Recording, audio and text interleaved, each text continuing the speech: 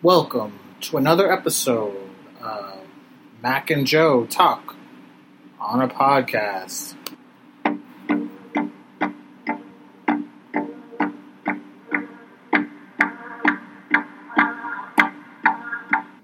Hello, everyone, and thanks for joining us for another episode of this amazing, amazing podcast, which you all love to listen to.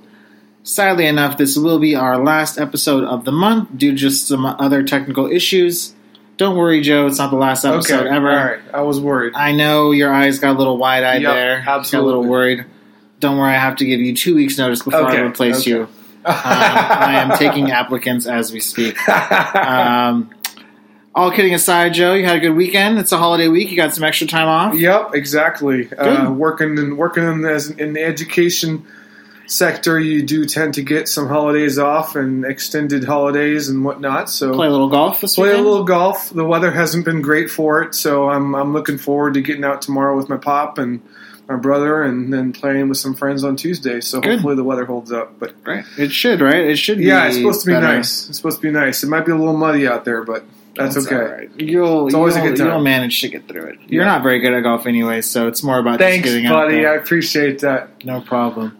You need to get back to Vegas to get back on Top Golf. Back on Top Golf. That was a good time. That was a good time. That's the only golfing I do. That and mini golf. I did that today actually with my nieces. Yeah, how was it? What'd you play? I lost. We played at Golfland. Which one? The one by Oak Ridge. Okay. Well, there's the Golfland in Milpitas. There's one in Milpitas. Yeah, Sunnyvale or something like that. Maybe that's the one you're thinking of. I don't know. Oh, there might be a different one. Yeah. The one I'm thinking of is right off the freeway, off of 680 or 880 rather. Yeah, so there's one in Sunnyvale also. Oh, okay, I didn't. But I think it's all probably the same. Oh yeah. Anyways, cool. Yeah. I hope all you guys that are listening had wonderful weekends. Staying dry and staying warm. Hopefully you guys saw some good movies and did some cool stuff. We saw an interesting movie. We did? Yeah, we're going to get to that in a minute. We'll get to that in a little bit. First off, we do have some sad news. We have RIP for Ron Miller. Passed away last weekend. Ron Miller was one of the most influential members, not only of the Walt Disney Company, but of the Walt Disney family. I'll just read a little bit about him. Ron Miller was actually Walt Disney's son-in-law. He married his daughter Diane Disney. Kind of had an incredible life. He served in the Army. He played football at USC, played football for the Los Angeles Rams. Eventually, Walt convinced Ron to work for Disney. His first Disney job, he was the second assistant director on a classic film, Old Yeller, in 1957. He eventually became CEO of the Walt Disney Company. He actually created Walt Disney Home Video, Touchstone Pictures, and the Disney Channel. Nice. He was most recently the president of the Walt Disney Family Museum in San Francisco. Which we went to. He's still very much a large presence in the Walt Disney family. So he will certainly be missed. Kind of a cool note, there is a bench in Disney, California that is kind of right across from Toy Story Midway Mania that is actually dedicated to Diane Disney. Mm-hmm. Actually has Diane Disney's name on it. It will actually now have Ron Miller and Diane Disney on it as well, which is very cool. So very sad RIP. Yeah. Ron Miller was a truly, truly inspirational member of the Walt Disney family. Truly kind of an innovator and really kind of led this really kind of incredible life. We wanted to pay our respects and absolutely, pass on to a Disney legend per se, an entertainment legend as well. Yeah. Having said that, we'll have a general question for you, Joe. With Valentine's passing this week, I know Joe had like 4 or 5 dates this week. Absolutely, I can't keep up. Absolutely, with who he's seeing now. So it's ladies, just take a number. In honor of Valentine's Day this past week, what is your favorite romantic film or Valentine's Day film? And again, a lot of people can take this either way. If I was going to ask you, what would you classify a romantic film? Whatever you feel like it is. I mean, some people could view a romantic film as like Titanic or, people can view it either way. So anyway... Oh, I forgot about that one, actually. If whatever you think of a Valentine's Day movie or something that, came to mind when I asked this question. There's no wrong answer. It's just your opinion. Well, let's hear yours, because I honestly have like a dozen movies that I wrote down. Sure. And I'm not going to go through them all, obviously, but I need to like pick and choose while you're... Sure. I wrote down a couple. Okay. I wrote down What a Date with Tad Hamilton. It's a 2004 movie. It actually came out. That's a good movie? It reminds me of Valentine's Day. It's kind of a romantic film. It came out. It wasn't good. Okay. Okay, never mind. Sorry. I'm just saying, that's with Josh Duhamel. Yeah, Duhamel. Yeah. It came out in 2004. Had Topher Grace in it. Topher Grace, yeah. It's very much... the girl from the surfer movie. Blue Crush. I can't say her name right now. What's her name? We'll figure it out. I'm sure it'll come to us. It's not a great movie. It's just a romantic little comedy. But I thought this was favorite. That's your favorite? It's not my favorite. It's just one that I put. That's one. My favorite one is 10 Things I Hate About You. Dude, you put that movie down? That's awesome. I did. That's your favorite movie? Really? It's my favorite kind of romantic movie. All right, okay. It came out in 1999. Shout out to Heath Ledger. It's actually based on a William Shakespeare play. It's a modern adaptation of Twelfth Night. Taming of the Shrew. Excuse me. Taming of the Shrew. I always got those. Thanks you, Joe. Always coming with the Shakespeare knowledge. Yeah, that's. I just know because they mention it in the movie sometime at some point. Yeah, because she's Kate the Shrew. And they're in Padua. They're in Verona. I don't remember what the school is. Yeah, it's been a long time since I've seen it. I think it was filmed in Seattle or something. But like that. It is. Yeah, it's one of the first films that I remember. I was a huge theater. I am a huge theater buff, and I do love to see Shakespeare and read Shakespeare and things like that. So it was one of the first films or first mediums that I had seen that had been an adaptation of Shakespeare. It came out when I was in high school, so a lot of people liked it around that age that I did. Heath Ledger was great in it. Julia Stiles was great in it.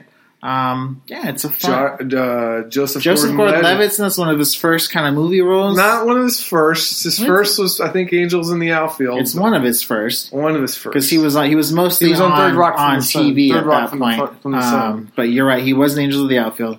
But yeah, it's a fun little movie. It's I love that movie. I'm glad you said that. I'm surprised. I thought you were going to mention something like Garden State.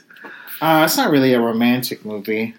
But I could see people like it though. Garden State is one of my favorite movies. I know it is. It's not. I just didn't know if that was classified as a. That's what I'm saying. You could loosely classify lots of movies as romantic movies. You could loosely classify anything as a romantic movie if you want. Gosh. Well, way to blow it out of proportion. Anyway, 10 Things I Hate About You. It's ironic that you think I'm the one that's blowing out of proportion. Great choice. Feel free to go ahead. Great choice. I have a recent one. I couldn't really think of a Valentine's Day film. There aren't really many Valentine's Day films that I can think of. There was one that came out like 5 years ago or 4 years ago called I Hate Valentine's Day or something like that. But I didn't see it. But that's the only Valentine's Day film I can think of that's a romantic film. Yeah, it's not like a Christmas type of season or something like that. No, but actually I did write a Christmas movie down, but it is a romantic movie. It's called Love Actually. It's with a whole bunch of actors and actresses, kind of a smorgasbord of talent. It's a lot of UK talent. A lot of UK talent, yeah. Hugh Grant and whatnot, and Liam Neeson, Keira Knightley, yep. Laura Linney, and Alan Rickman. Yep, Alan Rickman was in it. It's a wonderful film. It's a great choice. That's one of my favorites, but it is a Christmas film. A couple ones that I wrote down was P.S. I Love You with Gerard Butler and what's her name? Well, she won that. Hilary Swank. You gotta start to write these things down. Hilary Swank. You can't just go off the top. Hilary Swank. You're lucky you pulled that one. This was a great film. I loved this film. It was based off of a book. Mm-hmm. But I thought the acting was phenomenal. It also has Kathy Bates in it as Hilary Swank's mom. It's just a really, really touching, unique story. I don't know if you know anything about it. Do you want me to give you a brief recap? Yeah, go ahead. Okay. Basically what happens is Gerard Butler is Hilary Swank's husband, and he dies of cancer or something, or some illness. Okay. And he leaves like these letters with like her mom or somebody else to like distribute to her after his death. Okay. So it's like he's writing to her, and she's opening up these letters, and she's just totally distraught, obviously, because her husband passed away at a young age, and she feels totally overwhelmed with, emotion. And it's just interesting because he's encouraging her to do all these things like he's actually there with her. And so he like delivers packages and things like that at certain moments when she goes on trips and whatnot. It's really, really an interesting movie. Cool. I thought it was very, very well done. And then the last one that I will mention is obviously Show Me the Money, Mac. Show Me the Money. Jerry Maguire. Oh, I thought you were going to say The Notebook. Show Me the... Well, no. Actually, I was going to write The Notebook, but I watched that movie recently, like in the last 6 months, and it wasn't as good as I remembered it. It's not as good when you're watching it by yourself, but well, it's just not that good. Watch it with the girl around I your was arms. watching it with a girl, but it didn't Around matter. your arms? That's none of your business. Okay, well, that's a no. What a jerk. I'm just kidding. Mom doesn't no, count. I just didn't think it was that good. Like, Okay. it wasn't as good as I remember.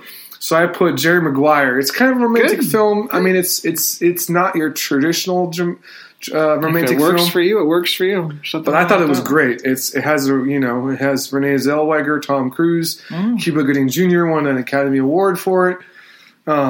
I'm surprised he didn't pick up on the Show Me the Money line, but I guess that's not really a cup of tea. Well, I mean, I got it. I just didn't know. Did you want me to respond back? Yeah, I wanted you to say the movie. That was pop quiz number 1, Mac. Yeah, no. That's okay. It's, That's okay. it's a No good big deal. movie. Yeah, great choices. Let us know what you guys think is a good Valentine's Day or romantic film. Yeah, give us some Valentine's Day ideas. Because for clearly films. we're not very good at this. No. Well, I have plenty of movies that I would consider to be romantic movies, but none of them have to do anything to do with Valentine's Day. Good. So yeah, that would be a first for me if there was Maybe some, next year at this point we'll have better answers. perhaps. We'll go with that. Yeah. Cool. So we have a little bit of news, a little bit of box office recap before we get into the stuff. Unsurprisingly, Alita Battle Angel was number 1 at the box office. We'll go over our review in a little bit. Domestically, it was a little disappointing. Had only $37 million. Internationally, it made up for it a little bit. Had $94 million internationally. Killed it over nationally. So it's 131 right now. It does have a $170 million budget. So the studio mentioned to break even, it's going to need to be around $350 to $400 million. Again, a lot of that is marketing costs. A lot of that, this is a film that was basically in production for 2 to 3 years. There was a lot of turnaround on it. Again, James Cameron had the rights for a long time. The film just never got made, so there was a lot of money spent on it. Gotcha. So it still has a long, long way to go to make up its money. I didn't realize that it was that far. But there are some of the bigger markets. It has not opened in Asia yet. Oh, really? So there are still some of the bigger markets that it can open up in. James Cameron does very well overseas, especially in Asia. Well, and it's based off of the Japanese anime. So there are it could potentially kill it. There are definitely some major markets. Still has to open in Australia. I see. There are still some major markets to open. It's at 60% right now on Rotten Tomatoes, so it's kind of in the middle. It's not bad, not great, but I don't think that score is going to turn anybody away. No. We'll get to our review in a little bit. The only other film that kind of was newsworthy that opened up this weekend was really a romantic film. Valentine's Day film is the Isn't It Romantic film starring Rebel Wilson. It did $20.5 million. Does not sound great, but that only had a $31 million budget, so that's going to make its money back probably in the next couple weeks or so. You see the trailer for that? You know, no, I think you've seen the trailer for that. Maybe you haven't. Maybe if you saw it, you'd recognize it. Has Liam Hemsworth in it? Not Chris Hemsworth. Liam. Yeah. I know who Liam Hemsworth. Rebel Wilson. Who's Rebel Wilson? She's in Pitch Perfect. Oh, she's in that new movie with the girl from Batman. Yeah. The Batman, The Dark Knight, The Hustle with Anne Hathaway. The Hustle. So that comes out in May. She's in that. That's who you're talking about. That is who that is. Yeah. So it's kind of a romantic film, which they obviously strategically. Did you see it? I did not see it. Okay. I did not have a date for Valentine's Day this year, so I did not choose to go sit in a movie theater by myself in a romantic film. That's where you draw the line. I saw other That's movies. where you draw the line. I saw other movies by myself in a theater. A couple other, just some really two quick news things. Yeah. Hulu is going to produce 4 Marvel shows, including one of Marvel's famous B characters, C characters, Howard the Duck. it's kind of cool that's going to be created and written by Kevin Smith, of course, who's done everything from Clerks to Mallrats. Yep. And they are open to having Marvel's Defenders on Hulu. So one, this says kind of multiple things for me. The first thing is ABC and Disney are kind of fully taking control of Hulu at this point. With the Fox merger happening, they become the majority shareholder of Hulu. Because right now it's split between ABC, Fox, and NBC. I didn't know that. I didn't know it's that. all split amongst and CBS, or just the three, I think. I think That's CBS weird. left. So once Disney acquires Fox fully, they'll own the majority. It's expected that my expectation is Disney will purchase the rest of NBC shares, and it'll basically be like their answer to Netflix in a sense. The non Disney channels. Yeah, so the Disney Plus streaming service will be all family friendly. Hulu can continue to have shows like The Handmaid's Tale and kind of all those other shows. Yeah. But they can have a Marvel's Defenders or things like that. Will Marvel's Defenders ever make it to the other screen? I don't know. Punisher Season 2 just came out on Netflix a month ago. Jessica Jones Season 3 is still to air. My guess is Netflix will shortly cancel those shows after they air, Probably. but they won't cancel them before they air because that would just be bad publicity. That would. But who knows? Any thoughts, Joe? I mean, you don't have Hulu now. I don't have Hulu now. It's just an extra service. Yeah, I mean, and we've mentioned this before. I think we're in the age of having, we're going to have to pick and choose from at least from, half a dozen streaming services. And, I know I don't watch a lot of TV. I'm more interested to hear if you're going to be interested in Hulu or not. Based on all these, properties, I'm more interested in there are things in Hulu that I'm interested in watching, like The Handmaid's Tale. But again, I don't want to purchase another service. But if Disney Plus comes out and they say, "Hey, we'll bundle Hulu with Disney Plus, we'll bundle it with ESPN Plus," then yeah, that's something I'm interested in because we already have combination. Right. We already have Netflix. We already have Amazon Prime. I still have a cable bill, so that's pretty much all I need. I still have HBO, which is pretty much all I need. Hulu doesn't have a ton of original programming right now. It's mostly classic. True. That's true. But if they start investing in more shows like these shows and they combine it with Disney Plus, because I'm obviously going to buy Disney Plus. Yeah. So if Hulu becomes an add-on package for another $10, $10 a month, I'd buy it. It'd be worth it. Still not sold on the DC. On the DC No, I mean, probably not. There's still only been one show that's come out. It's not gotten great reviews. Again, that's something to look forward to, kind of to piggyback on the Hulu thing. When Warner's does their streaming service, do they have the DC Universe as an add-on as well? That would only make sense, just like they add on the Criterion Collection. Who knows what they're going to do? And again, Apple's coming out soon. Yep. So that's just another one as well. Lots of them. Another cool bit of news. Absolutely. Martin Scorsese and Leonardo DiCaprio are teaming up for an adaptation of The Devil in the White City. Yep. It's a book by Eric Larson. This book has been in development or production for a while. Yep. I think DiCaprio and Scorsese, 2014, 2015 is when they started kind of talking about it. Mm-hmm. But now it's going to be made in a television series. Yep. We don't know if that means Leonardo DiCaprio is going to star in it, or if he's just going to produce it. Maybe. He doesn't necessarily make TV. No, he doesn't. Per lot. But again, the way TV is going now with event series and things like that, I wouldn't necessarily be surprised. If he not jump ship, but if he... if he just does it. If he does it, yeah. I mean, a lot of actors now, especially with limited series and this things like is actually a series. that could go. There aren't many series that I'm actually interested in, but I know nothing about this other than the fact that it's based off of like some 1890s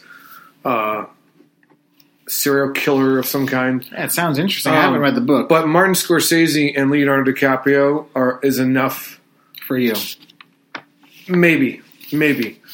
It certainly piques my interest. If it's a service that you or I already have, you might watch it. No, I'm not going to buy it. No. Potentially extra. This is on Hulu or no? Or is it on something else? We don't know yet. I didn't write it down. Yeah, that's to okay. be honest, but I didn't think I caught that either. Yeah, again, it's just in pre-production, so nothing's been official. It was going to be a movie, but they decided to make it a series instead, which I think is probably a better it's the way things are going now. I like that. I mean, you get to tell a longer story. Exactly. You don't have to rush the story and things like that. Yep. So that's very cool. A couple of first looks we got. Speaking of things that are cool, this is not. This is not cool. Disney, for me anyway. Disney has released a new first look at their upcoming film Aladdin. Yep. We obviously saw the trailer a little while ago. The teaser. But this now has a first look at Will Smith as the genie. We did not see him before. I think your reaction kind of says it all for most people. I know. I would be surprised if you weren't on the fence and here's the reason why I think that you're still on the fence, is because as you've mentioned before how you like the idea of a live action remake if it's a different story. Sure. And if it's not just verbatim what the animated, you said Beauty and the Beast was good and you enjoyed it, but it didn't really tell you anything new. Right. Whereas the Jungle Book, you said you loved that movie. Sure. So I'm not, and then we have Dumbo coming out. That actually looks really interesting. I think that's gonna be different than the animated which I'm looking forward to. But this, I don't know if it's just the same thing as the classic. I can't really get excited about it, and it doesn't. I mean, yes, movies are a business, and it makes sense. That Disney wants to attract the new viewers, the new generation of viewers, and also kind of rekindle the enjoyment that older generation got with the classic films. Yeah, for nostalgia reasons. They are making a Lion King live action, whatever you want to call it, version. We'll have to see. I mean, I'm not excited about it in the least bit. Yeah, I mean, I think Aladdin. I think you and I are similar in this. We grew up watching. It hit the sweet spot of our age, like Aladdin, and it has oh god, I didn't write his name down. Gilbert Godfrey as the penguin. As Iago. Yeah, not the penguin. The parrot. The parrot. Yeah, that was so funny. So again, I don't mind adaptations. I don't mind different versions. I'm okay with that. You don't like word for word, line for line. Yeah, but again, the CGI on Will Smith just did not look good. No.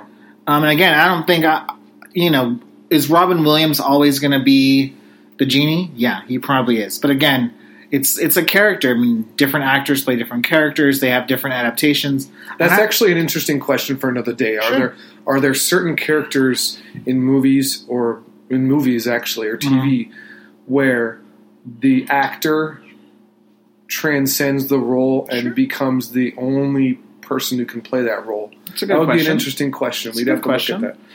So I'm okay with Will Smith, I'm okay with it too. to act the role. It just looks awful, though. Again, that's not the CGI. Just did not look good. Yeah, it looks terrible. Again, one of the things that this is of all the Disney remakes or whatever you want to call it, this is the one that is the scariest to me. You don't want to mess up because again, it's Guy Ritchie is a very talented filmmaker, but he has a very spotty record in terms of he kind of makes a hit, he makes a miss. Is he the director? He's it's kind of a weird choice of a director for a source material. Again, having Tim Burton on a film like Dumbo kind of makes sense. Jon Favreau it does make sense. Making those films makes sense. I mean, the first trailer looked great. It looked nice. This first look just kind of, I'm sure I'll see it. Obviously, I just don't know. You'll have to tell me how it is. Don't know. I'm sure you'll see it too. I haven't seen many of the remakes yet. That's okay. Well, now you have 3 free movies. Oh, no, I did see Mary Poppins. That was what I did see, yeah. You didn't consider that a remake, though. Anyway, yeah, that's another topic. We have a first trailer look at the film Tolkien. Nicholas Hoult stars as J.R.R. Tolkien. The trailer basically gave us nothing. It doesn't give us in terms anything, of a story. No.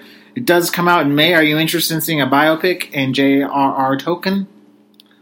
I don't know. I mean, I might give it a chance just because The Hobbit and Lord of the Rings are such powerful, and we've never really had a biopic on Tolkien either. But I hope it's a good movie. There are other biopic movies that I've seen. One comes to mind with Johnny Depp called Finding Neverland. Mm-hmm. That was an interesting movie, and I very much enjoyed that movie. And that was kind of a biopic. Movie. Yeah. But if it's a good movie, yes. If it's, I mean, and that's really kind of vague, and that doesn't really give you much of an answer. But am I interested in it? You have high standards that it's a good movie or not. I don't know that I have high standards for this movie. I know nothing about it. Sure. So that in some sense gives it extra. You like bonus Nicholas points. Hoult though, right? What else was he in? I'm trying to think. He's Beast in the new X-Men franchise. Yeah. That's who he is. Yeah. He was in About a Boy. He was the when kid. he was younger. Yeah, when he was younger. Okay, yeah. Nicholas Hoult. Yeah. He's good. Yeah. I like we it. did see a trailer for the new Dark Phoenix. We're not going to talk about that, but Was it a new trailer? was it a new trailer? I thought it was the same. I think one, you're to right. be I think it honest. was the same one. They just replayed it before Battle Angel because of Fox. Yeah. That's why they showed it. Yeah. That makes sense. I'm still gonna give Dark Phoenix a try. You know, I mean, But Tolkien. J.R. Tolkien. I think it's Tolkien. It Sorry. could be wrong. I'm mildly interested. Again, the trailer didn't give me much, which in some ways is kind of good because I'd rather have it give me too little than give me too much and spoil the plot. I mean, to me, it's a person who has great literary significance. Yes, And as an English major that, has read a lot of his work, that makes me excited. absolutely. But it's not something about his life that I don't know a ton about, so I'll walk into it knowing being nothing. interested to learn about his life. The last thing we're going to talk about is something that Joe is not excited for. Still haven't seen the first one. I know, that surprises me. It does. It's the teaser trailer for Go ahead. Frozen 2. Yeah. Well, What I was going to say is the reason that I haven't seen many of these new Disney movies like Coco and Moana and Frozen and Despicable. I mean, these aren't Disney movies. Sure. Some of them are same idea, same thing. But the animated cartoon movies for kids. The reason I haven't seen those is because they're past my time. Okay. I can still enjoy them. You can still get stuff out of them. Incredibles 2 is still very good. Incredibles is still very good. But seeing a movie without kids isn't the same as seeing a movie with kids. Sure. You can enjoy the movie with your children, and there's a different experience with your kids than it is without kids. So for me, it's like, I don't know. It loses some of the appeal to me. No, I get that. I understand But that. I've heard it's a very good movie. People love Frozen. I love Frozen. I never saw it in theaters. Yeah. I saw it after. I loved it. When I was in New York in April. I saw the Some Broadway stage show. It's wonderful. They're going to build. Obviously, they have the Frozen ride in Walt Disney World now. Disney World, yeah. They're going to build in Disney Tokyo. Disney Tokyo. The entire thing. The trailer doesn't give us much in terms of story. Do you think they set it up for a series sequel? No, I mean the first one ends kind of nicely. But again, I mean that's okay. It's a property that they want. It's a property. I mean, it made over $1 billion at the box office. So they're definitely going to make a sequel. They definitely kind of spawned off the stage musical right away. I do understand your point about not having a kid to go with or being a kid yourself. Yeah. And for me, there was a time when I hesitated staying away from those films because I didn't have that same as you. But I've come to appreciate that. A lot of the, maybe not Frozen, but films like Coco or Moana, things like that, they have something that adults can relate to. Yeah, they do. They do. So, And I'm not saying that I wouldn't enjoy it Sure. if I see them, but it lowers my interest level. Sure. I definitely feel like Frozen is a throwback Disney classic. Like a lot of the new Disney stuff is like your Ralph Breaks the Internet or kind of stuff like that. The original Frozen was more kind of a throwback to like Aladdin or like Beauty and the Beast. It looks like it. Had great music, had really good characters, strong Like female Anastasia characters. or something like that. Yeah, it was good. I'm excited Do you know what about. I'm talking about Anastasia? Yeah, I don't think that was a Disney movie. Are you sure? I don't think it was. I could be wrong. Oh, But I know what you're talking sorry, about. Sorry, I keep interrupting. That's okay. I'm Well, excited about it. Yeah, I'm sure. It doesn't come out till November, I believe, so you have time to check out the first one. I do. It plays all over the place, and I'm sure it'll be on Disney Plus whenever that comes out. Now we will get into our reviews. We did see Alita Battle Angel last night. I also saw Lego Movie 2, the second part, earlier in the week. Let's go over Alita Battle Angel first. Again, this is going to be a non-spoiler review, Okay. so we're going to stick away from spoilers. If you do plan on seeing, there are some surprises in the film. We want you guys to have the full experience without being spoiled. Joe, we didn't get a chance to talk about it last night. Go ahead and give me your first just overall impression. First overall impression, I thought it was a very well done science fiction movie. Okay. I can see why they might have moved the date of release from December to February, because I don't think it would have had enough room to breathe in December. Sure. And it was similar in style somewhat to Mortal Engines, I thought, in terms of the fact that it kind of tells a romantic story. You obviously have a couple twists going on. I thought it was interesting. I very much enjoyed it. I didn't think it was a stellar film, but I thought it was worth seeing, and definitely. And this was my suggestion. Maybe it was my suggestion that we see it in the Dolby in the Dolby seats. It might have been my suggestion, maybe not. But in any event, it was really cool in the Dolby seats. This is one of those movies where it might have been cool to see it in 3D. And I'm not a huge fan of 3D movies, but just it lends itself to an immersive 3D experience. Yes. It's that type of movie where I still appreciated it. I still thought it was great, but I think it would have added a little bit extra oomph to it if we had seen it in 3D. Okay. I'm not saying I suggest seeing it in 3D. I think that's kind of a gimmicky tool. A gimmicky tool, yeah. But it seemed like it was designed like it could have been really immersive 3D experience, much like Avatar was. And let's not forget, James Cameron was the one who kind of started the 3D revolution with Avatar. When was that?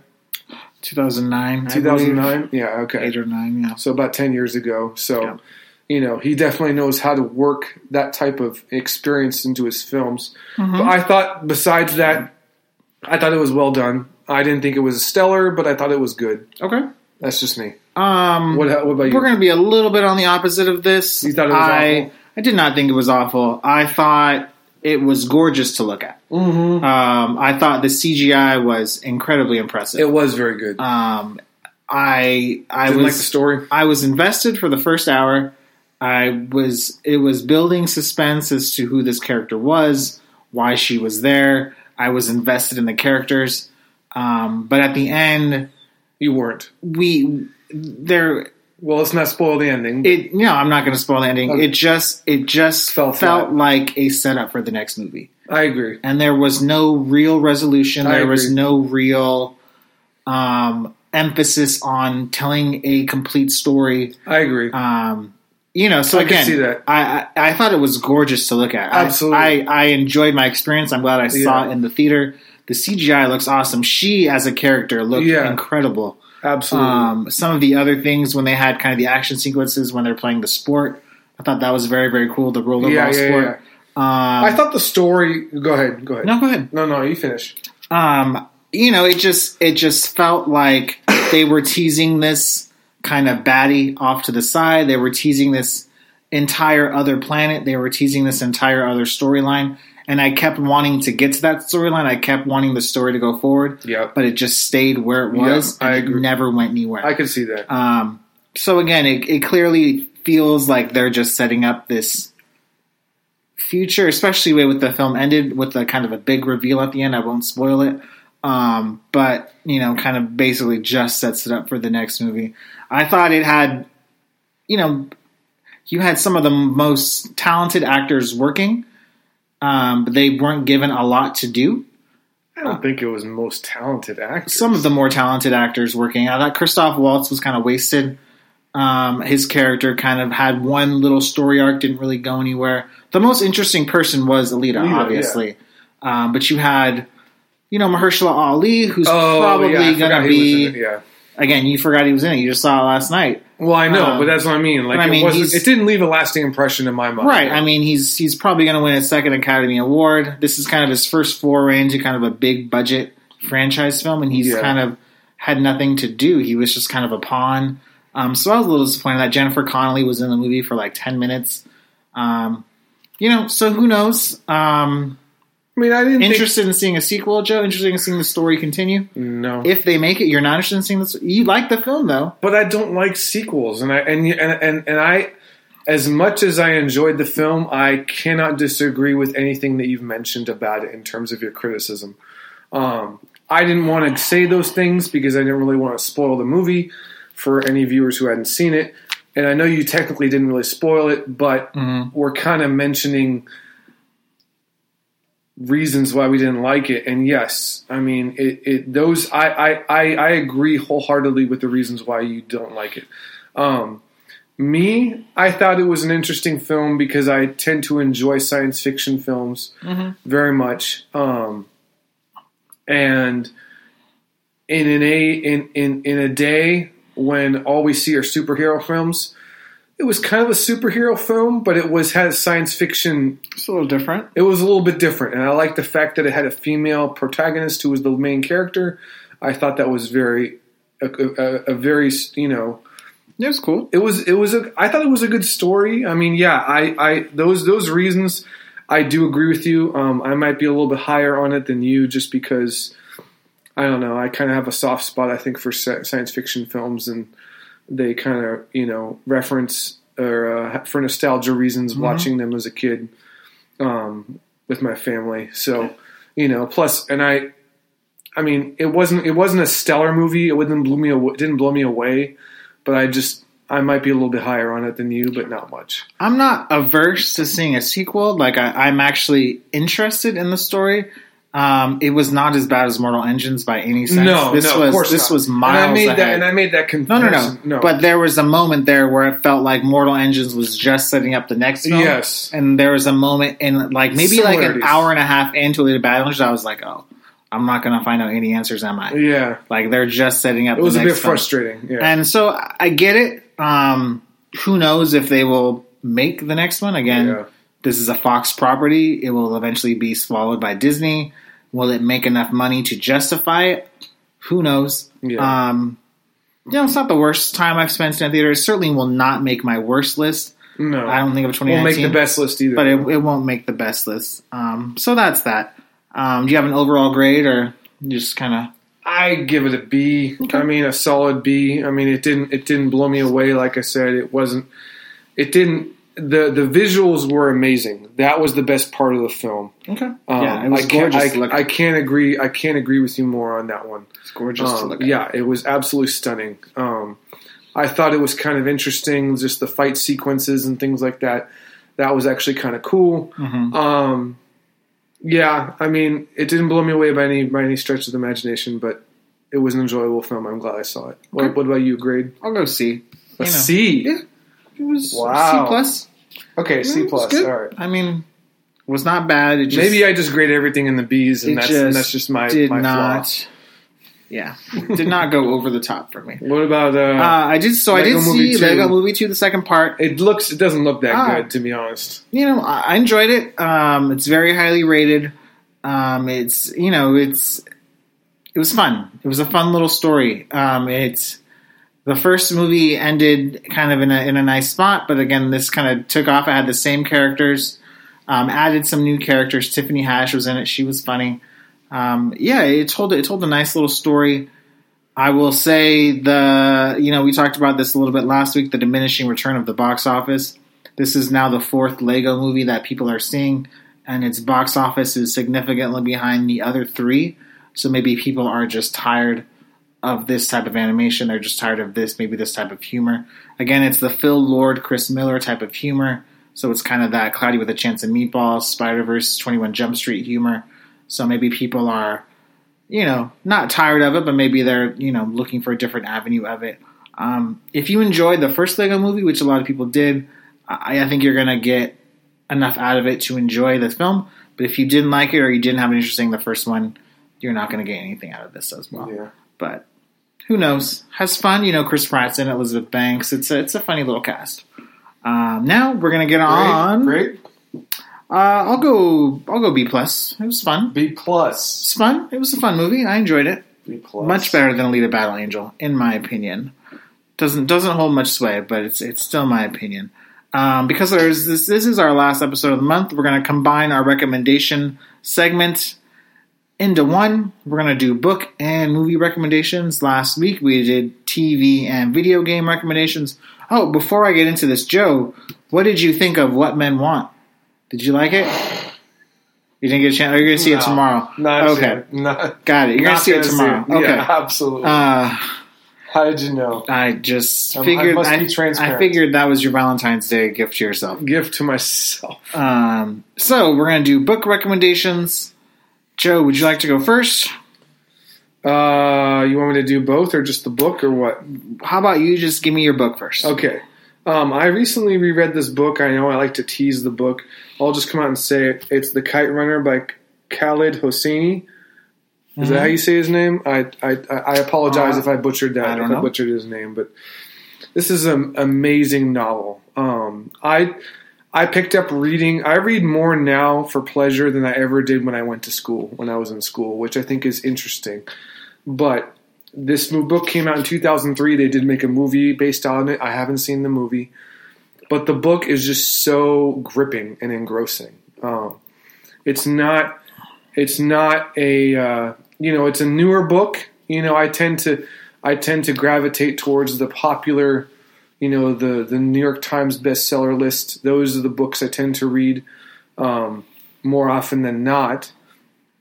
But this is an amazing novel. It takes place in Afghanistan, and it tells the story of a young boy and his friend / servant in the house, and just the the trials and tribulations that this friendship goes through.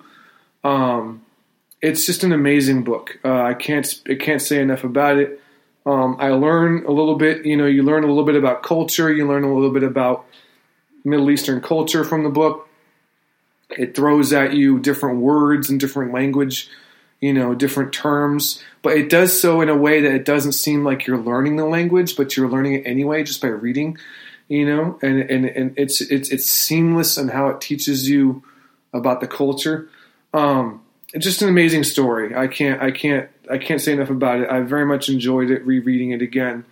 That's the book that I choose, The Kite Runner. What year did it come out? Do you know? 2003. So again, fairly new. Cool. These are the books I tend to read now, though. The ones that come out probably 1990 and further and above that are usually the books that I tend to gravitate towards. Cool. How about you? I picked a book. I tried to do theming this month or this week. Today is actually Michael Jordan's 56th birthday. So in honor of... Don't ever say that name again. Michael Jordan. Jeez. Don't know. You're doing a pick on Michael Jordan. I forgot that you and Michael Jordan have such a deep history together. We do. You don't, I can't stand the guy. Yeah, but you don't have a history, though, with him. The book is called Michael Jordan, The Life. It's by Roland Lazenby.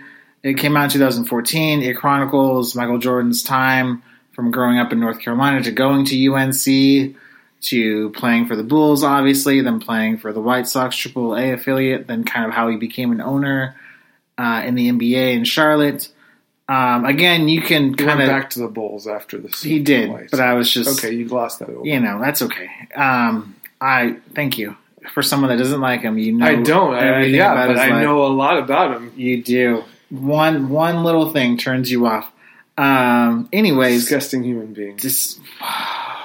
There are millions more disgusting human beings. True, absolutely, but you don't watch his Hall of Fame speech. Okay, you don't like his attitude. That's watch his Hall of Fame speech. Disgusting is probably a different word that you'd want to use. No, disgusting. I'll re-edit this and you can insert a new word. Okay, I'll just dub over. I'll say interesting. It's an interesting book. He's an interesting person. There are certainly some of his characteristics that are not massively appealing to everyone. I think the book gets into it. How extremely competitive he is. It talks a little bit about kind of how he, players like him, Charles Barkley, kind of how they did a lot of gambling, how they kind of went, kind of did a lot of rogue things, how competitive he was, how at times he was a bad teammate to people, but also how his competitive nature kind of drove people around him, but also talked a lot about his charity work. When he was playing for the Chicago Barons or whatever it was in the AAA, how he he bought like the team was traveling on some old school like crappy bus, and he bought the team a brand new bus to travel around that had all Because he these was traveling on it. Sure, I'm not saying I'm not saying that's one, but I mean it's interesting. It's a lot of things that, again, when you're reading kind of, biographies, autobiographies, you're looking for information that is below the surface, as it were. And I think this book has enough of that below the surface. So you could read it and not like the person, or any kind of biography, not like the person, but there's still interesting facts or pieces to unearth about the person. Michael Jordan's not my favorite basketball player, but he's certainly an iconic character. Talks a little bit about how his shoe brand got built and kind of what that means and how that's impacted cultural society and things like that. So that's the book I chose. It's Michael Jordan, The Life by Roland Lazenby. Came out in 2014. So yeah, Joe, you have a movie for this month, so go ahead and give me what movie you gave. I kind of prefaced it a little bit by asking you a question earlier before we went on air, as it were. I asked you, is February Black History Month? I couldn't remember. You'll have to pardon my not knowing whether it was January or February. But so in light of Black History Month, I chose a movie where a African American actor won an Academy Award in it for lead actor. He's one of my favorite actors, and that is Denzel Washington and Training Day. It's with Ethan Hawke and Snoop Dogg, Eva Mendes, and Dr. Dre. Snoop Dogg stole that movie. He didn't steal the movie.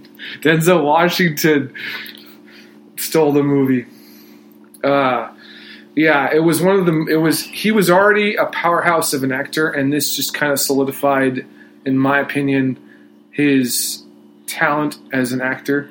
There are at least half a dozen other films that I own where he's in them that I very much enjoy seeing him on screen. I think it was well deserved that he got this award for this movie. Mm-hmm. And it's just it's not my favorite movie that he's in, but it's the one where he got the award, and I think it was well deserved, and he did do the part justice.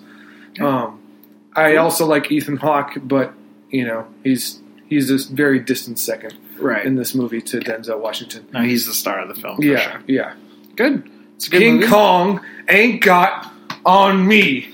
It was Antoine. It was Antoine Fuqua. Antoine Fuqua, kind of his breakout film. Yep. They've obviously gone to work together on both Equalizer films. Yep.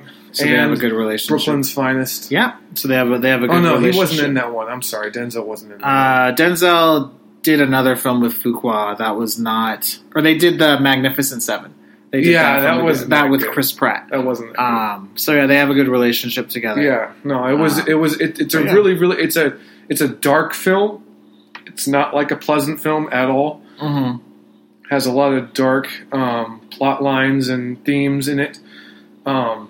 Obviously, him playing like a corrupt police officer, but I thought he did a masterful job playing the role. Yeah. I can't say enough about it. Good. The movie I chose was Sin City. Came out in 2005. It's directed by Robert Rodriguez, who directed Alita Battle Angel. That's why I chose it. It is based on Frank Miller's 1992 graphic novel of the same name, Sin City. There are 8 books in the Sin City series. Sin City was kind of one of the more groundbreaking graphic novels to come out, along with Watchmen. It kind of pushed the genre forward at that point. Again, a lot of what people viewed they viewed that kind of art form as basically just comic books, right? And these the graphic novels. Yeah, they're distinctly different. Yeah, Frank Miller and these Alan Moore and things like that, they kind of created this genre of extended storytelling within these graphic novels. Sin City was the first kind of graphic novel to make it on mainstream, which influenced other films like 300. Watchmen became a part of cinematic films. Films like Kick-Ass, Kingsman, those are all graphic novels. Wanted, that's kind of all owes a debt to Sin City. Very cool. It's black and white, just like the graphic novel is. It's very, very cool stories. Has a noir feel to it. Yeah, it's told in different little vignettes throughout the story. So it's stays true to the graphic novel. Yeah, absolutely. But they're all connected, like some character has a connection to some other character in the vignette. and you all kind of see it plays through. Has a huge cast, everyone from Bruce Willis to Jessica Alba. Was similar in some respects to Spider-Verse, I would say, in terms of how it brought the graphic novel to life. Yeah. And, it shows like still scenes, still frames, and, black and white. And yeah, it's a nice little comparison. I don't know. It's different. Yeah. It's to graphic novels what Spider-Verse is to comic books. It stays very true to its source material. Yes. And again, Robert Rodriguez, I think, does a good job of the material. I was an enjoyable movie. I didn't watch the second one. The second one is not as good as the first one, but if you're a fan of Sin City, the graphic novel, it tells different stories. Again, it's 8 massive novels, so the first film only tells really little small vignettes of the story. The graphic novels are just hundreds of stories throughout that all kind of connect through different characters. So it just tells more different stories. But the first one is the 2005 one, the original one. I really, really liked it. I really love the graphic novel series. It was kind of my first graphic novel that I really enjoyed, and that's kind of led to my love of the film. So that's the film that I chose. So let us know what you guys are reading for books. Let us know if there's a movie recommendation you'd like us to watch. Joe's always looking for extra things to do. So please let us know. There you go. I'm amazed at going through my list of movies at how many good movies that I own. And I don't mean that like to the gloat. I'm saying that there's so many good movies out there. You still haven't seen Coco. You still haven't seen Frozen. Coco. Those are the animated movies, though. Yeah, but you don't have to go to the theater. You can just watch them right here in the comfort of your own home. Okay, fine. Maybe I'll give it a chance. You should. You have 2 weeks. I'll let you watch it. That's my homework. Watch Frozen. Watch Coco. Yeah. I don't think I own Frozen, though. You don't own Frozen. I should own Frozen. Sure you do. I should own Frozen. It's good. It's good enough to own. Yes, so that's that. We're going to have a quick recap of the BAFTA Awards. BAFTA is British Association of Film and Television Academy. This is kind of the last big award show before the Oscars. The Oscars are, of course, next week. So, kind of going through the films, The Favorite actually led the pack with 7 wins. Not surprising. And Roma was second with 4 wins. The Favorite won Best British Film, so they have a separate category for British films and things like that, British television, because it is the British Academy. But Roma did win Best Film overall and Best Director. Rami Malek continues his award run, wins Best Actor, so I don't think there's any possible way at this point that he does not win the Oscar, because it appears that he's won every single award. A little bit of a surprise, Olivia Colman won for Best Actress. She won for The Favorite, so she did beat out Glenn Close. So maybe that could be a potentially interesting awards race to watch on Oscar nights. No surprise, Mahershala Ali wins again for Best Supporting for The Green Book. Rachel Weisz wins for Best Supporting Actress in The Favorite. This has been an award that's kind of been spread out throughout the award season as Best Supporting Actress. The Favorite won Best Screenplay. Best Original Screenplay, while BlacKkKlansman won Best Adapted Screenplay. That was the only award of the night for BlacKkKlansman, but again, that's a film that I think is worth watching for. Yeah. Spider-Verse continues its dominating run through the animated films. It won for Best Animated Feature, and Free Solo, which is the documentary that I saw a while ago and I told you guys about, it's actually back in theaters now. Free Solo wins Best Documentary. Anything of noteworthy there, Joe, that kind of piques your interest, or kind of just going? No, I mean, I still want to see The Green Book. That'll be one of the movies that I look for when it comes out on Redbox or whatnot. I think you'll enjoy Green Book. I think you'll I know I will enjoy Green Book. BlacKkKlansman. That too. I think you'll enjoy, Not The Favorite. The Favorite doesn't look like it's my cup of tea, which is okay. Roma is still on Netflix now. I mean, again, it's not an easy film to get through, but it's good. It's an impact. So yeah, those are the BAFTAs. That's a foreign language film. It is. It's in Spanish. There are subtitles with it, but it's still and it's in black and white. Didn't you say? Yeah. Yeah. I mean, it is. Okay. When it came out, it was kind of one of those things where it's like, it's on my list. I don't know when I'm going to watch it, but I know I'm going to watch it at some point. I finally got around to watching it. It's one of those films that's kind of hard to get through, and it's kind of emotionally tough. Why is it hard to get through? It's not. It's slow. It's a little slow. It's not some light, breezy film. There's a lot of emotional. I don't care about that. There's a lot of emotional weight to it. A lot of impact. Is it like Phantom Thread in terms of slow? It's a little slow, like Phantom Thread. I mean, it's a lot. it's a lot of like emotional impact. I don't mind having emotion. Like I like dramas. I do very much enjoy drama films. But I did not like You did not like Phantom Thread. all. I know. And so like that's what turns me off to the Academy Awards a little bit, because they usually vote for films that aren't like popular films. You know, well, we've talked about this when we talked about the Academy Awards. It's only recently, like in the last 10 years or so, that the top grossing film is not the Oscar winner, or at least contender. Right. You know, the last one to do that was, I think, Lord of the Rings, right? Lord of the Rings, the Return of the King. Yeah. So, yeah, you're right. Yeah, the Return of the King. Yeah. So, you know, now it's been these smaller budget films. I do still want to see The Shape of Water. That looks like an interesting film. You might enjoy that. But I didn't see Pan's Labyrinth, and I know it's by the same director, so it kind of Pan's Labyrinth looks a little off the wall. They were different. Are they similar type styles? No, they're totally different. They're different. Okay. Yeah. So that's that. The Green Book and Black Klansman. I do want to see. Green Book was good. I think Green Book's still playing in theaters. I'll let you know if I go see it again. Yeah. So this is the BAFTAs. I do like Mahershala Ali. No, and the other guy, Viggo Mortensen. Yeah. Cool. So those are the BAFTAs. Joe is already. I think you picked out your tux for next week, right? My tux for your Academy watch party. You know what it is? It's one of those T-shirts that has the tux imprinted on it. Do you have your bets in already for the Academy Awards? How much are you wagering? Are you wagering more on the Academy Awards than you wagered on the Super Bowl? I don't like where this conversation is going, because you're portraying me in a bad light. Are you afraid that people... You're portraying me as a gambler, and I'm not a gambler. If Joe's hitting you up for money next Monday, it's because he lost a lot of money on the Academy Awards, so don't answer your phone. I would have picked the Patriots to win the Super Bowl. I wasn't surprised by that. Yeah, well, there you go. But I'm inclined to agree with your choice that Roma will win. I think so. I think it will be a... One, I think it's a really good film, and I think it deserves to win. But two, I think it could potentially be one of those moments in the entertainment industry and film industry where there's a huge change in how things are viewed in terms of this being truly a Netflix film. How it's kind of I see. Mostly, it is available in certain I don't see that as select theaters. Yeah.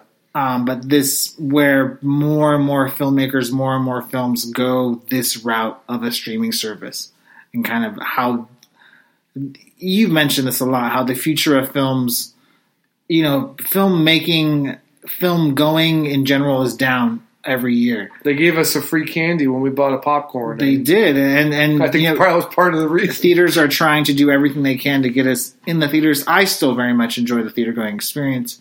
But more and more, it's becoming spectacle theater. The big budget franchise films are the ones in theater. Yeah. And most people are discovering these films at home or on Redbox, Netflix, whatever it is. Amazon Prime has invested a lot of money in these films. So, again, you might not see the repercussions of it right away. We'll look back on this 10 years from now and be like, this is where it started. I truly feel like this could be a huge change in the entertainment industry. Last but not least, we're going to end with my favorite subject of all time. It is theme parks. We got some good little stuff here for you.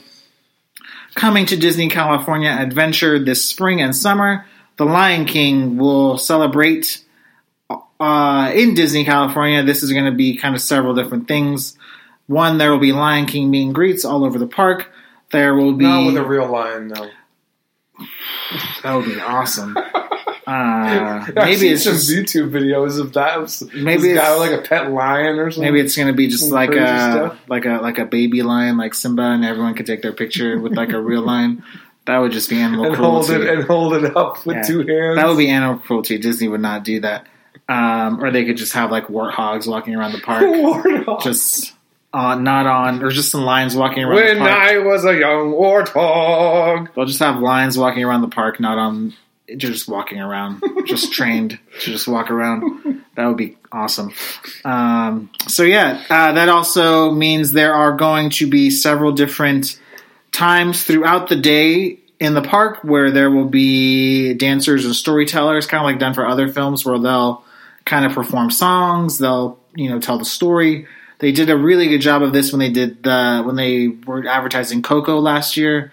They had kind of traditional dancers all throughout the park singing songs from Coco and things like that.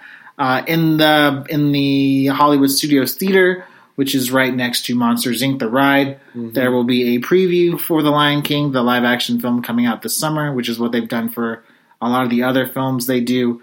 Again, it's very, very smart marketing from Disney where they cross-brand their entertainment properties. So, again, they're obviously making a huge push for the film, which opens up this summer. Also coming this summer, I guess it's more spring, on April 30th and May 1st, we get Disneyland After Dark, Heroes Assemble.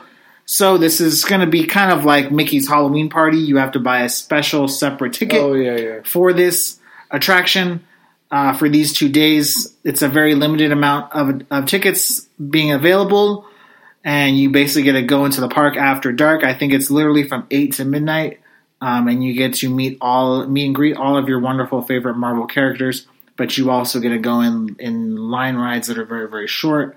But again, the most part is there are going to be these treats. There's going to be treats. There's going to be special Marvel shows throughout the entire park, special meet and greets. There's going to be a scavenger hunt throughout the park of different Marvel things that fans of Marvel can find. So again, tickets are going to be a little pricey. This is kind of a specialty event, but it sounds very, very cool, and it sounds something like unique and interesting. So if you're around the Anaheim area on April 30th and May 1st, you may want to check it out as well. So that's that. Every month, for a couple months now, we've done a monthly segment on Disneyland, Disney California attractions, where we go over the ride history, the breakdown of kind of what the ride is overall.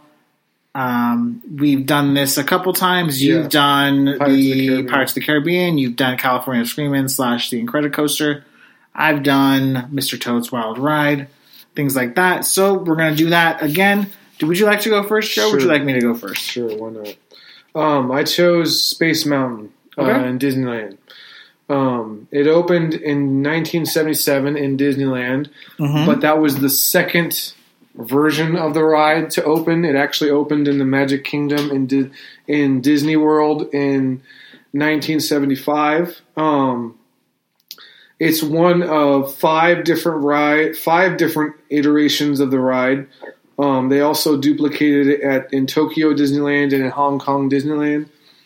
The genesis of the ride spawned from Walt Disney and his interest in thrill rides with the success of the Matterhorn bobsleds, which opened quite some time prior to this. Right. It opened up the door to other thrill ride attractions, roller coaster type rides. The Matterhorn bobsleds were in 1959. Excuse me. So they kind of convinced Walt Disney that thrill rides do have a place at Disneyland. Because he was not against thrill rides, but he wasn't a huge fan of them. No, I think, but he did envision. He did conceive of the idea of a space-themed roller coaster ride. Right, because he was interested in space. And yes, absolutely. Which is kind of the theme of Tomorrowland, right? Yes, yeah, absolutely. So, a couple different versions of it throughout the world. It did change to Hyperspace Mountain in 2015 for a couple years to coincide with the opening of The Force Awakens, Star Wars, The Force Awakens. In terms of, I guess, that was pretty much all that I had written down about the ride. It changes in Halloween time to... Yeah, it does go through a change. Just for like an overlay. Yeah, just like the lights and the decoration and stuff like that. There have been refurbishments and whatnot just to kind of keep it, safe. And is it in every? It's in every Disney property. It's not. It's in Disney World. It's in Disneyland, and it's in Tokyo Disneyland and Hong Kong Disneyland. Okay. So not in Paris then. I think it's also in Paris, but I couldn't because it said it was one of 5. Okay. So it must be in Paris, but what I read didn't say Paris. That's okay. Yeah, it's gone through refurbishments and updates, to keep it safe. The one in Disneyland is actually a smaller version of the other versions because there's space limitations in Disneyland in Anaheim. It's the original, right? So it's So the one in the Magic Kingdom is actually like a two track ride or something like that. I didn't look into detail what the Disneyland version, the Disney World version is, but I know it's a bit different than the smaller Disneyland. I think version. It's a longer ride. Yeah, it is Disney World. They've expanded on it. It's a very, very enjoyable ride. I love how it is now, in terms of you're kind of basically going on a roller coaster ride in the dark with little tiny LED lights and you can barely see where you're going. It's really captures I've never been in space, but it seems like it really captures the feeling of one being in space, and how the ride is.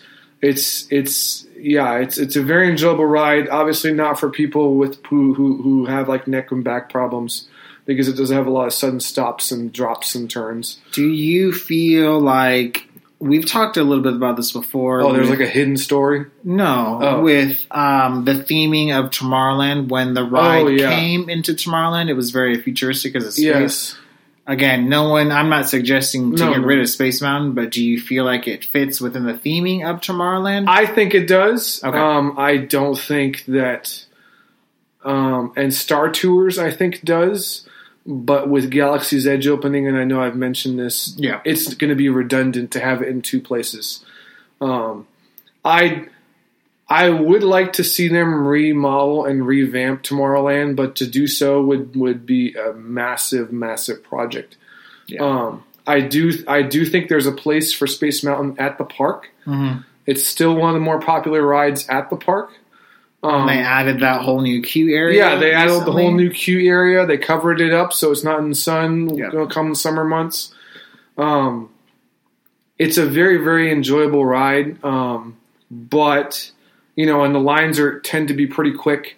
But yeah, in terms of it fitting with Tomorrowland, it absolutely does. But the future of Tomorrowland is something that you and I will speculate on for a while. Sure. In terms of, is it really a Tomorrowland or is it a land of other properties? Right. Space Mountain definitely fits the bill for a Tomorrowland ride in terms of the futuristic type of, and people, even though we don't necessarily have a space program anymore, it definitely harkens to the science fiction, to reach for the stars. It's definitely part of that theme. Good. But yeah, it's a great ride. I know it's in your top top 3 or top 2 rides. I know Pirates is your first, but I think it might be your second. It's in the top 5 ride. At least. Yeah. It's a ride that you very much want to go on every time we go. Absolutely. And I very much reluctantly say we'll go on it once a day.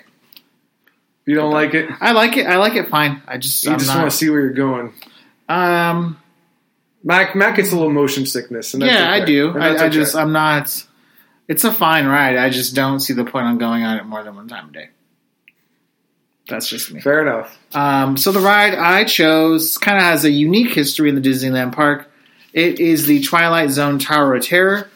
It is based on the Rod Serling's anthology series Twilight Zone. Kind of a side note, the Twilight Zone is getting a reboot for CBS All Access. Jordan Peele is actually the creator behind it and the writer behind it. Twilight Zone Tower of Terror was first introduced in Hollywood Studios in Walt Disney World on July 4th, 1994. Kind of some little news and notes. The drop reaches a maximum speed of 39 miles per hour. It is the first ride in any Disney park to offer on-ride videos for purchase. Now, on-ride video purchases are still not available in Disneyland. I don't know why. I don't know why anyone would want to buy an on-ride video to begin with, but maybe you do. Watch people's hair. Yeah, maybe you do. But you can still purchase your on-video ride of the Twilight Zone if you're in Walt Disney World. It opened in Disney, California as part of Disney California's massive re-expansion in 2004. Unfortunately, it was closed on January 2nd, 2017 to make way for, obviously, Guardians of the Galaxy Mission Breakout. And as much as I miss Tower of Terror, I love Tower of Terror, the layout. It certainly made sense for Disney California to to redo that history. There is a Easter egg of sorts within. Not within the ride. It's outside. And yes, but inside as well. In the collector's office, when you're walking through, you're kind of going through the tour. When the collector is kind of giving you the video presentation, and you see Rocket Raccoon. Inside that room, there is a bellhop's hat and luggage that says Twilight Zone in it. It's kind of hidden in there, but Disney kind of throws those little Easter eggs at you kind of throughout. I thought you were going to talk about the thing outside. What's the thing outside? Like the little sewer. Well, that's more of an Avengers thing. Right? That's what I'm saying, but that's part of the ride. Yeah. But I meant this was more actually of inside the ride. Yeah, and more of a reference to Twilight Zone. Yeah. Okay. Another version, the same exact version opened in the Walt Disney Studios Park in Paris in 2007. What is unique about the Disney California and Paris ride versus the Hollywood Studios ride in Florida is in California and Paris, there are 2 floors. In the Hollywood land, there's only one floor. So the way that works is there's 2 floors, basically the same level. One floor is loading, and one floor is actually on the ride. So that way you can basically increase your ride total by double, which is kind of cool. That was kind of something they realized when they built the first one. It takes a long time to load that entire ride. So the entire time it takes to load a ride, another ride can actually be going on. So Imagineers very smartly added a second floor. Cool. So they can actually add double. And then it opened another version of the Twilight Zone. Tower of Terror opened in Disney Tokyo Sea. However, in Tokyo, there is not really a huge influence of Twilight Zone in terms of cultural significance. So it's actually called Hotel Hightower, and it's a fictional hotel in Tokyo that kind of has the same theming throughout. So that's that. There are no other, I know there have been some speculation, there are no other plans to close Tower of Terror, to remake it, Guardians of the Galaxy Mission Breakout, in the 3 main parks that it's in now, in Disney World, Paris, and Tokyo Disney Sea. It will remain the original attraction. So I very much look forward to going to Walt Disney World in the near future and riding that ride again because I miss it. Absolutely. So we are off next week, like I mentioned before. But that only means a fantastic, fantastic show when we get back. We have a ton of stuff to go over next week or the week after. Is the Oscars. Yes, we will have a Academy Awards recap. We will have a March film preview, which will include some big, big films, including Marvel's latest film coming out. But we will also preview CineQuest. For those of you that are in the Bay Area, CineQuest opens in a couple weeks. So Joe and I will pick a couple films from CineQuest, just right off the catalog, something that we're interested in. There's some really, really interesting films coming to CineQuest in the Bay Area. If you haven't been to a film festival, you haven't been to CineQuest, it's a very, very cool experience. I know there's not all of you, but there are a lot of you that are Bay Area, San Jose listeners, so I think you guys will potentially get something out of it as well. So again, we are off next week. I hope you guys enjoy the Oscars. Joe is very much looking forward to it. Absolutely. He has a big week ahead of him. He's going to play golf. We're going to see What Men Want. And then he's going to go to the Oscars. Or check out the Oscars. Have you sent your suit to the dry cleaner yet? Or no, I told you. You're just going to wear the shirt? I'm going to wear a t-shirt. I'm going to wear the t-shirt with the tuxedo printed on it. You're going to be the ironic guy that shows up to a party like that? Absolutely. Very classy. So say goodbye, Joe. All right. Take care, everyone. Thanks for listening. Yep. Please like, subscribe, comment, rate, review, and share. Yep, and all share. That stuff. And you guys are amazing. Thanks so much for listening. And we'll see you in a couple weeks. All right. Take care.